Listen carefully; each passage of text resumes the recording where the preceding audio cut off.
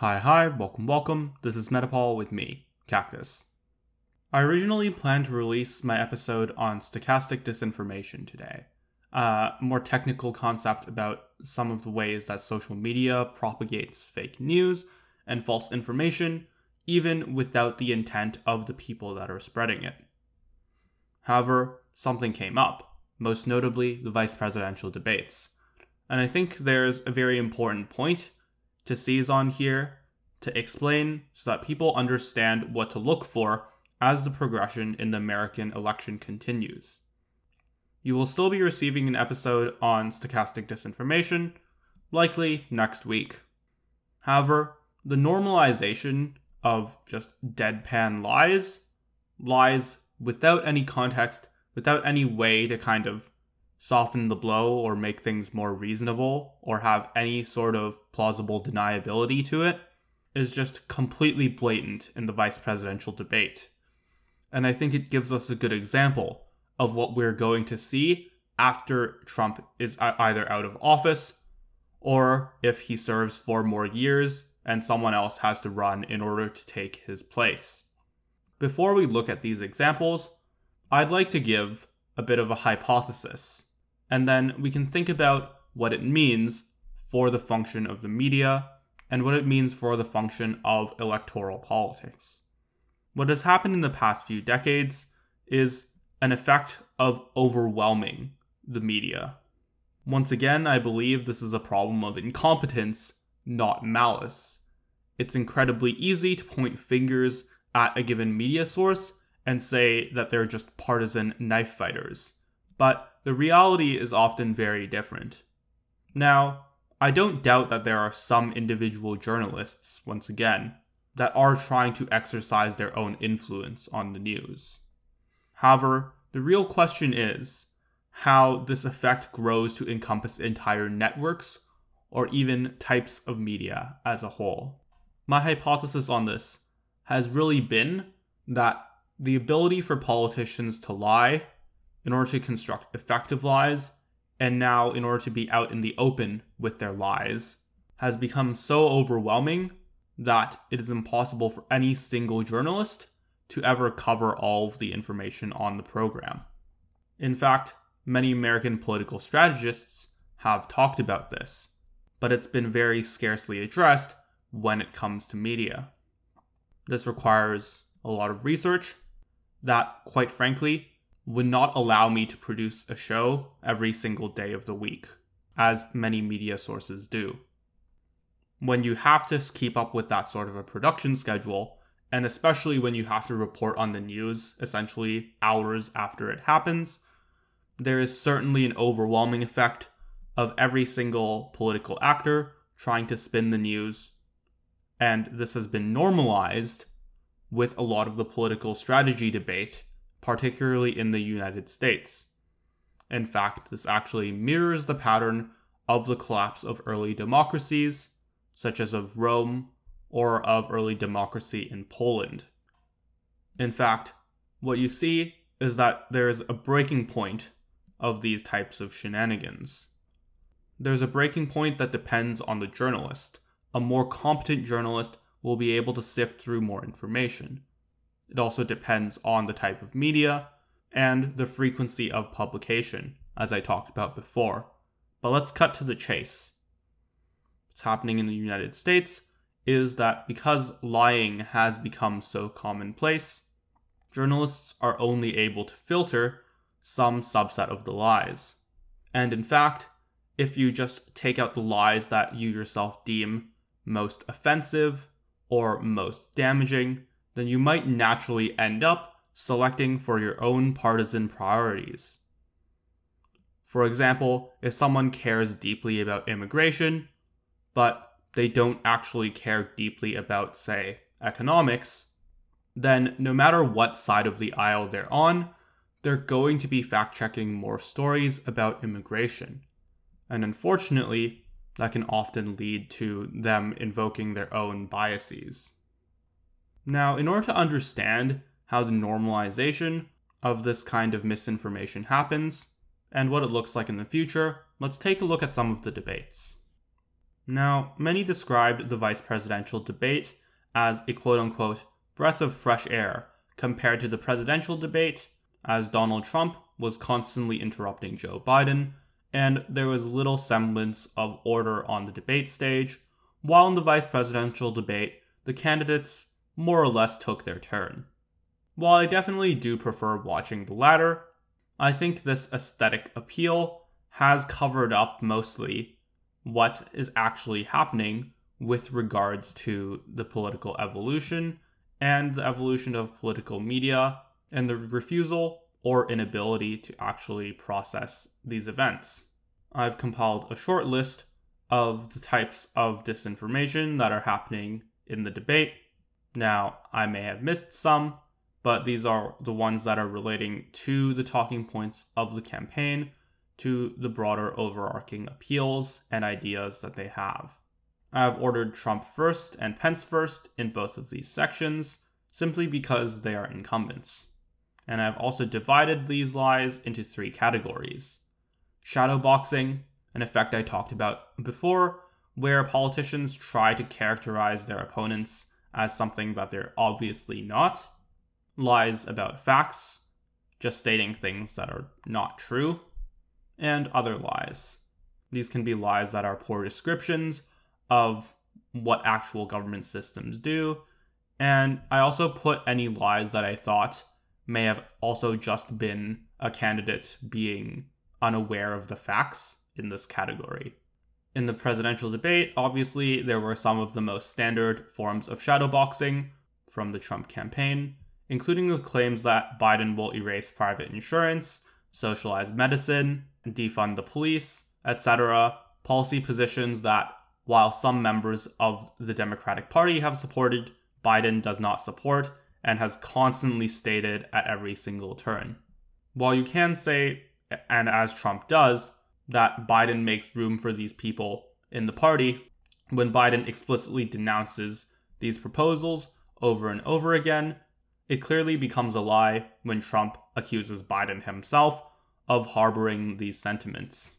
He also claimed that Biden, quote-unquote, wouldn't have made the ventilators, which, as the ventilators were manufactured in conjunction with various private companies, and this would have been, quite frankly, a straightforward thing to do, and Biden has never made a claim that he would not have made the ventilators.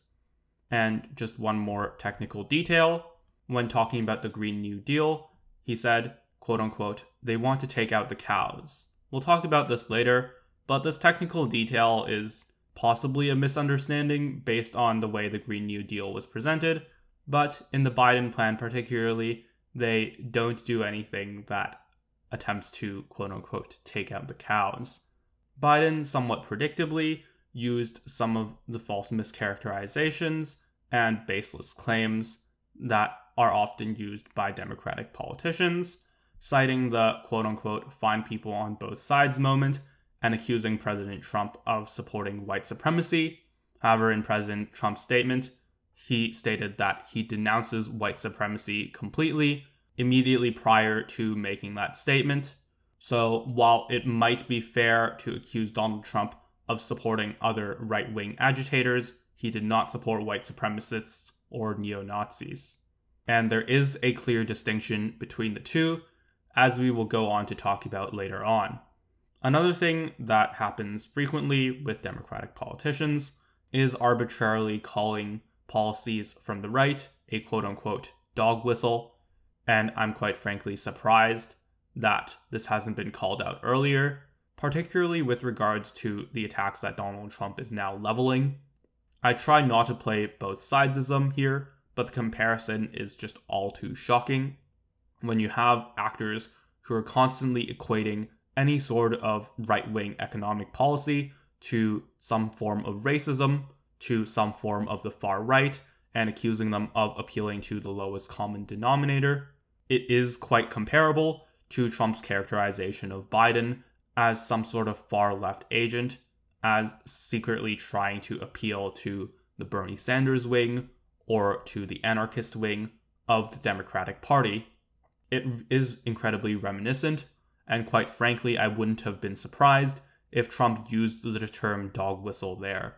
As I talked about in a previous episode, most contemporary claims of quote-unquote dog whistles are completely false, have no basis in civilized political discussion, and can never be proven with substantial evidence.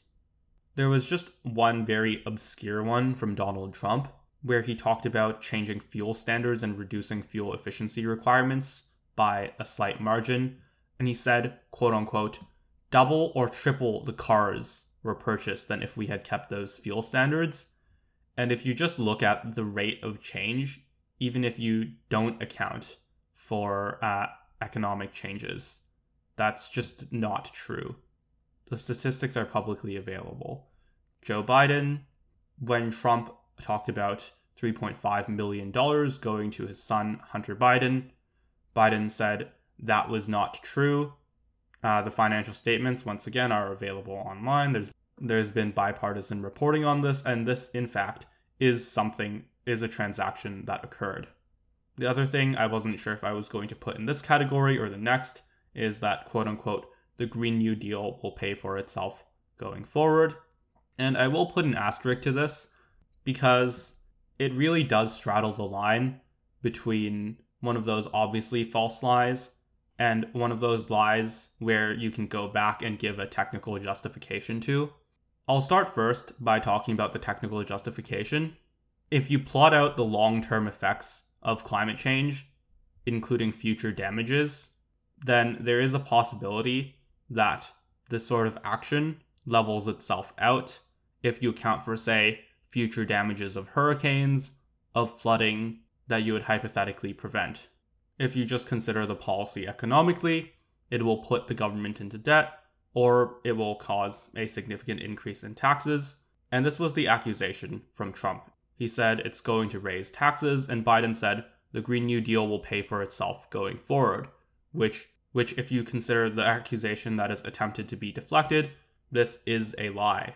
The Green New Deal will have to require a raise in taxes, or a raise in taxes in the longer term in order to pay off a deficit if it is implemented. However, I will note that this is not as bad as some of the other falsities that are just obviously false with no explanation whatsoever. In the other category, Trump said that there was no negative effect from rallies or gathering large crowds, which, once again, this is quite similar to the last lie, which was told by Biden, where there is some sort of explanation in the long run, but when replied to a specific point, is not necessarily true. The moderator of the debate, Chris Wallace, said that there was significant evidence that rallies and crowds in general increased the risk of coronavirus.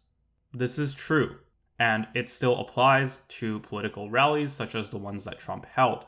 However, there has not necessarily been one contact traced case that can be traced directly to a Trump rally.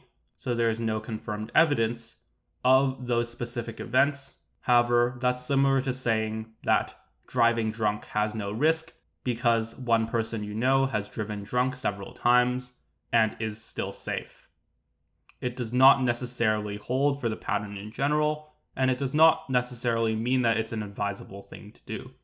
Biden also just completely refused to answer a question on court packing, and while this is something that has happened in the past with regards to politicians refusing to answer questions, it's just at a completely blatant level now where he isn't even trying to distract from it. He isn't even trying to give a small amount of information or a vague answer. He just outright explicitly says, I'm not going to answer the question. And while, once again, this sort of category is much less egregious than the explicit lies that occurred during the debate, it is still problematic, and journalists absolutely have to continue pressing until the question gets answered. He also stated that, quote-unquote, the Green New Deal is not the Biden plan, or not, quote-unquote, my plan, and there is a reference to incorporating the Green New Deal into his climate solutions on the Joe Biden website. This, once again, is a factual lie that can have some explanation if you look further into the details and the technicalities, where if Biden, when saying the Green New Deal, is referring to the specific bill that has passed, no, it is not necessarily a carbon copy of the bill. Since the statement in the debate, the Green New Deal is not my plan, compared to the statement on his website, incorporating the Green New Deal, since there are direct contradictions between the two, I think it's fair to classify this as a lie. So let's focus once again here on the earlier two sections, the shadowboxing and the explicit lies about facts, because this is, in my opinion, what's new. I recorded the others just for clarity's sake, but quite frankly, they've been happening in debates between Obama and Romney. They happen in debates even in Europe or in other countries. So it's not something that makes the United States particularly disastrous, and it's not something that has caused a collapse as of yet. However, they are things to watch out for, and they are things to hold your politicians to a higher standard. Now, if you've watched the debate as a whole, you probably know that Trump has a very performative aspect to some of these lies, particularly with regards to the sort of bluffery that he engages in. Bluffery is the terms in sales that creates exceptions to certain regulations with regards to false advertising. It essentially is the over-dramatization and over-exaggeration of something that is clearly false, and there is allowed to be an exception for advertising where if you say something that is obviously false, it is not necessarily branded as false advertising. For example, a certain beer brand had a mascot that was, quote-unquote, the most interesting man in the world. Now, this is not necessarily something that can be proven, and probably if you took polls, people would be less interested in that man than some other prominent public figures. However, because it is something that is very obviously an exaggeration, it is exempt from false advertising laws. However, having this effect in politics is actually very bad, as opposed to advertising where you want to provide some sort of entertainment while also selling a product. In politics, we want to have the most exact description of what a candidate is going to be despite their intentions. We want to create a system where people are able to find out the truth more immediately, obviously before casting their vote, and this sort of bluffery is strictly reductive on the system. However, Trump's performative nature also makes it that he's very clear-cut when he's lying, and there's always an air where you're not supposed to take him seriously. This is something that's agreed upon by both American conservatives and liberals. Even with regards to Biden, the way he delivered some of these lies, particularly with regards to the fine people on both sides and the dog whistles lines, essentially made it very clear that these weren't the pivotal moments of the campaign. He delivered much more effectively when talking about coronavirus, and quite frankly seemed more genuine on those topics. The contrast that you're going to have with the vice presidential debate is that those vice presidential candidates were both much more deadpan in the terms of their expression of those lies, and also, quite frankly, playing into them, making them more and more pivotal in their campaign, and truly normalizing them and incorporating all of the past political elements into them. In the case of Vice President Pence, he did all of the same types of shadowboxing that Trump does, including accusing Biden of, quote-unquote, wanting socialized healthcare, which is not part of his plan, is not part of any agreement he reached with Bernie Sanders either. He also accused Biden of supporting the far left, which is not true when it comes to economics, is not true when it comes to policing, and is generally not true in terms of Biden's policies or his public statements. It is also important here that once again, Pence directly accused Biden of this. It may have been more reasonable, and it actually was much more reasonable when he did this to Harris, who has a much more partisan voting record. However, he also went on to level these attacks against Biden, which, because he is a different person, is incorrect. Harris once again referenced the Charlottesville statement, where Trump actually did condemn white supremacists, and here we're going to talk about why it's important to draw these distinctions, even if you might disagree, with Trump nonetheless supporting or making dubious statements with regards to other more militant right-wing groups. So, the degree in which various groups are incorporated in the mainstream, and where association with various mainstream groups are incorporated in the mainstream, is actually fairly important when it comes to analyzing the safety and security that people have in a society. In fact, one of the things that, in my opinion, is most threatening to the United States as a whole, coming out of this phase of dramatization, is the instability of elections, and is this effect where you aren't willing to lose. Quite frankly, this was an effect that already had showed itself to some degree in the very close election with George W. Bush and Al Gore. The phrase I always say is that any political leader should rather lose than have the election cast in doubt. I have full confidence in this for all of the politicians in Canada, for example. I think that Justin Trudeau, the Prime Minister of Canada and the leader of the Liberal Party, would much rather lose an election, even if it meant giving up the prime ministership, if it meant that the election would maintain its integrity, that people would still believe that their vote matters and that there is no corruption in the system, particularly if there isn't. I believe the same is true for the Conservative leader, Aaron O'Toole, for the New Democrats and Jagmeet Singh, and so on. However, major political candidates, including the vice presidential and presidential candidates of both American political parties, have explicitly stated the opposite. However, the most notable thing isn't that this was actually stated, because it has been stated in the past, in 2016, by some, not necessarily the political candidates, but by other politicians, in either the Democratic or Republican parties in 2012, and even earlier. However, what's notable this time is that it has not created an immediate backlash with regards to the American public. And much of this is the fault of the media. Much of this is due to media malfeasance, particularly over time. But actually, there has been some efforts to try to question the candidates, to try to get them to commit to an honest and fair election, particularly by Susan Page and Chris Wallace, the moderators of these two debates. Good job, and thank you. However, the long-term political climate, caused by statements like these, many statements with regards to race, and the shadowboxing that is done by the Trump and Biden campaigns and by political campaigns in general, does naturally lead to this.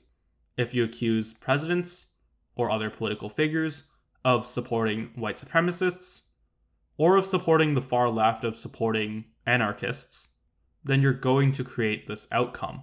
And while it may be more effective in motivating voters in order to try to win one particular election, it is incredibly damaging for a society in the long term, and quite frankly, you should be unwilling to do it.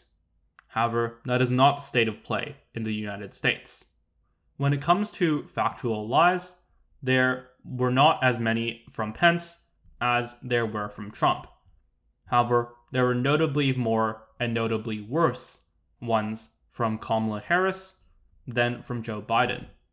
With regards to Pence, there was a claim that the Trump administration was personally responsible for raising the economy when they came into office, which, as I talked about before, has no actual correlation when it comes to data with any given president or not.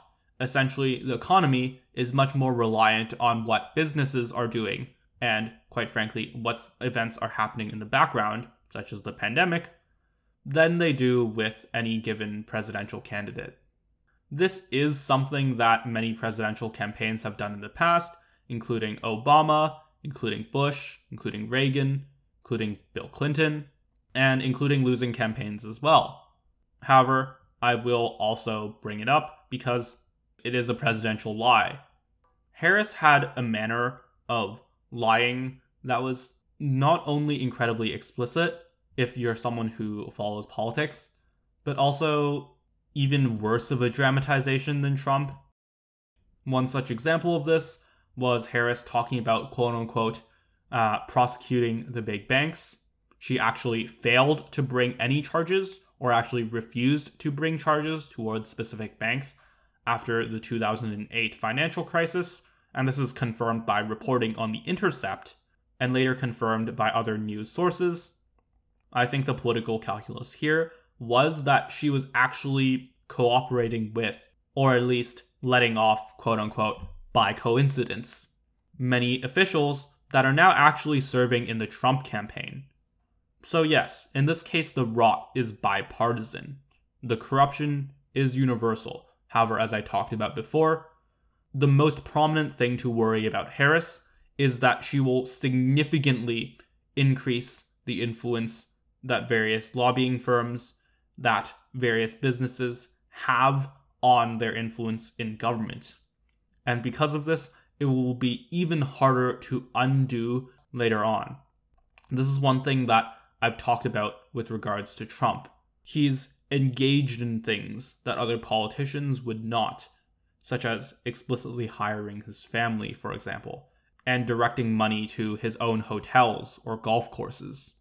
What Trump has not actually done in any exceptionally significant way is make it harder to prosecute corruption. And I think this is exactly what Harris will do, if given any sort of influence. She will make it even more difficult to undo existing corruption. This lie not only obscures the main point, it actually just explicitly states the opposite. It would be something like Trump saying that he made it harder for politicians to hire their family members. It's obviously false. And the difference here is that if Trump were to say something like this, he would present it in an almost comical way.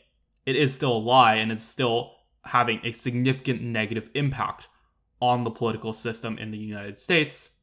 However, Harris presents this as an emotional plea, and particularly to someone who has experience in politics and can see through these things incredibly easily, this seems like something that is disgusting. Most often, politicians make lies on the defensive. They make fundamental emotional appeals to people that are at least based in a grain of reality, and then they maybe lie to cover up attacks that other opponents have on them. However, Harris, and to a degree Trump, is going to normalize lying on the offense, making up falsities to claim your bona fides. And what this means is that you can end up electing candidates that not only make false attacks on their opponents, but also got to the positions where they are by claiming false things about themselves. That is what you have with Harris, and to some degree with Trump. Note that I didn't mention Biden in that sort of long, drawn-out explanation, and that's because he doesn't engage in this type of garbage. He engages in shadowboxing, he engages in certain lies about just things that are true, such as the money that was received by his son, Hunter Biden. However, something that I talk about on this show is that we do have to understand severity. We do have to understand the impacts of these various actions in the long term, and as I just explained, when you project things out, the effects of someone like a Harris or someone like a Trump would be more damaging to the American political system in the long run. This other thing that Harris did in the last section is that she stated that, quote unquote, Joe Biden will not ban fracking. That is a fact. And that's either a complete misunderstanding of what an attack is, or a misunderstanding of what a fact is. And by her delivery, the latter is actually more likely. This is because the attack that Pence leveled brought up comments that Joe Biden himself had made when he declared that he was going to ban fracking in the past. That is a fact. Joe Biden did make that statement. However, Harris makes the assertion that Joe Biden will not ban fracking. That is a fact. And that is a complete misunderstanding of what a fact is. It does not address the attack before, which is that Joe Biden has made statements. In fact, it actively tries to gaslight people into thinking it's not true. There are reasonable ways to deal with this. You could say that that was a misstatement by Joe Biden. You can say that whatever Joe Biden said in the past, his current platform that is on his website, for example, states that he will not ban fracking. However, this approach not only doesn't answer the question that Pence actually asked, it's stating something that is completely subjective, assuming something that is the entire point of the question, the entire thing you're trying to prove, and then stating that that subjective opinion is a fact, which is a level of lying that not even Trump has done so far. So the last thing seems incredibly Trumpian, and it was with regards to foreign policy reductionism. Harris said, quote unquote, foreign policy is actually very simple. They're just relationships, like personal relationships. This is the reductionism that has led to the bad results that have come out of Trump's foreign policy, particularly with regards to Russia and with regards to tension in Asia, particularly with the Koreas.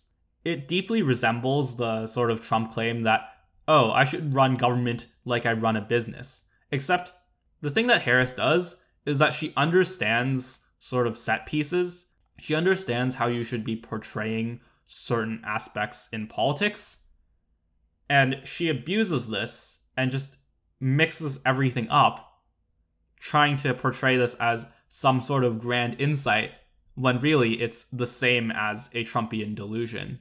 The other problem is I think that this landed with the average person, is people want easy explanations, and that's part of why Trump himself got elected. I don't actually have an answer to this right away, but we definitely have to come up with some sort of solution to educating people about foreign policy and educating people about the intricacies of policy in general, where people resist the urge to look for simple answers.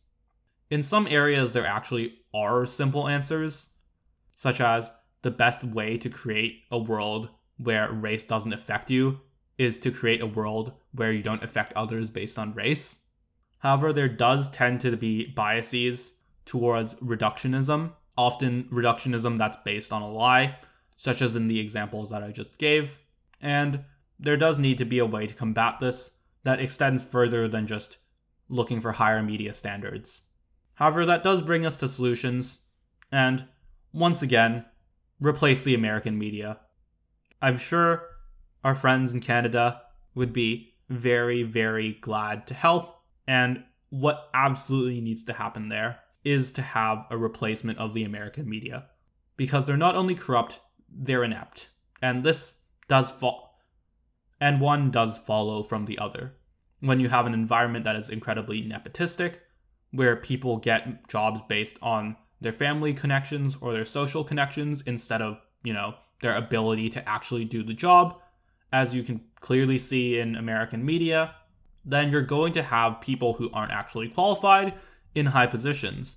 And because of that, they make extremely poor judgments. They're unable to do the same things that even I'm able to do, and what many ordinary voters are able to do, which is to look at the downstream consequences, to think in more than a 5-day news cycle, and to actually understand the consequences that various lies have, and to, quite frankly, just call out the corruption. Because once again, if people are part of a corrupt system, they're not necessarily going to be the ones who change it.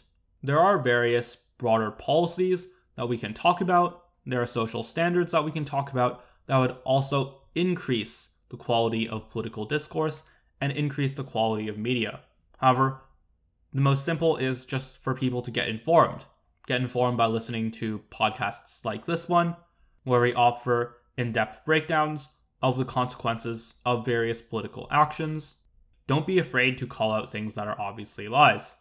Because of the partisan level of media, Americans do have to have a higher standard of being able to tell truth from fiction. And while this obviously does not completely offset the corruption, while it's still much more preferable to have a media that actually functions, that is the strategy we have to approach for now. Speaking of informing the public, like, comment, share, subscribe, talk to all of your friends, talk about this podcast, bring up the points that I mention here, particularly if people that you know are more politically involved, people who you know are American, people who you know care about democracy. Help this podcast grow and help the world become a better place.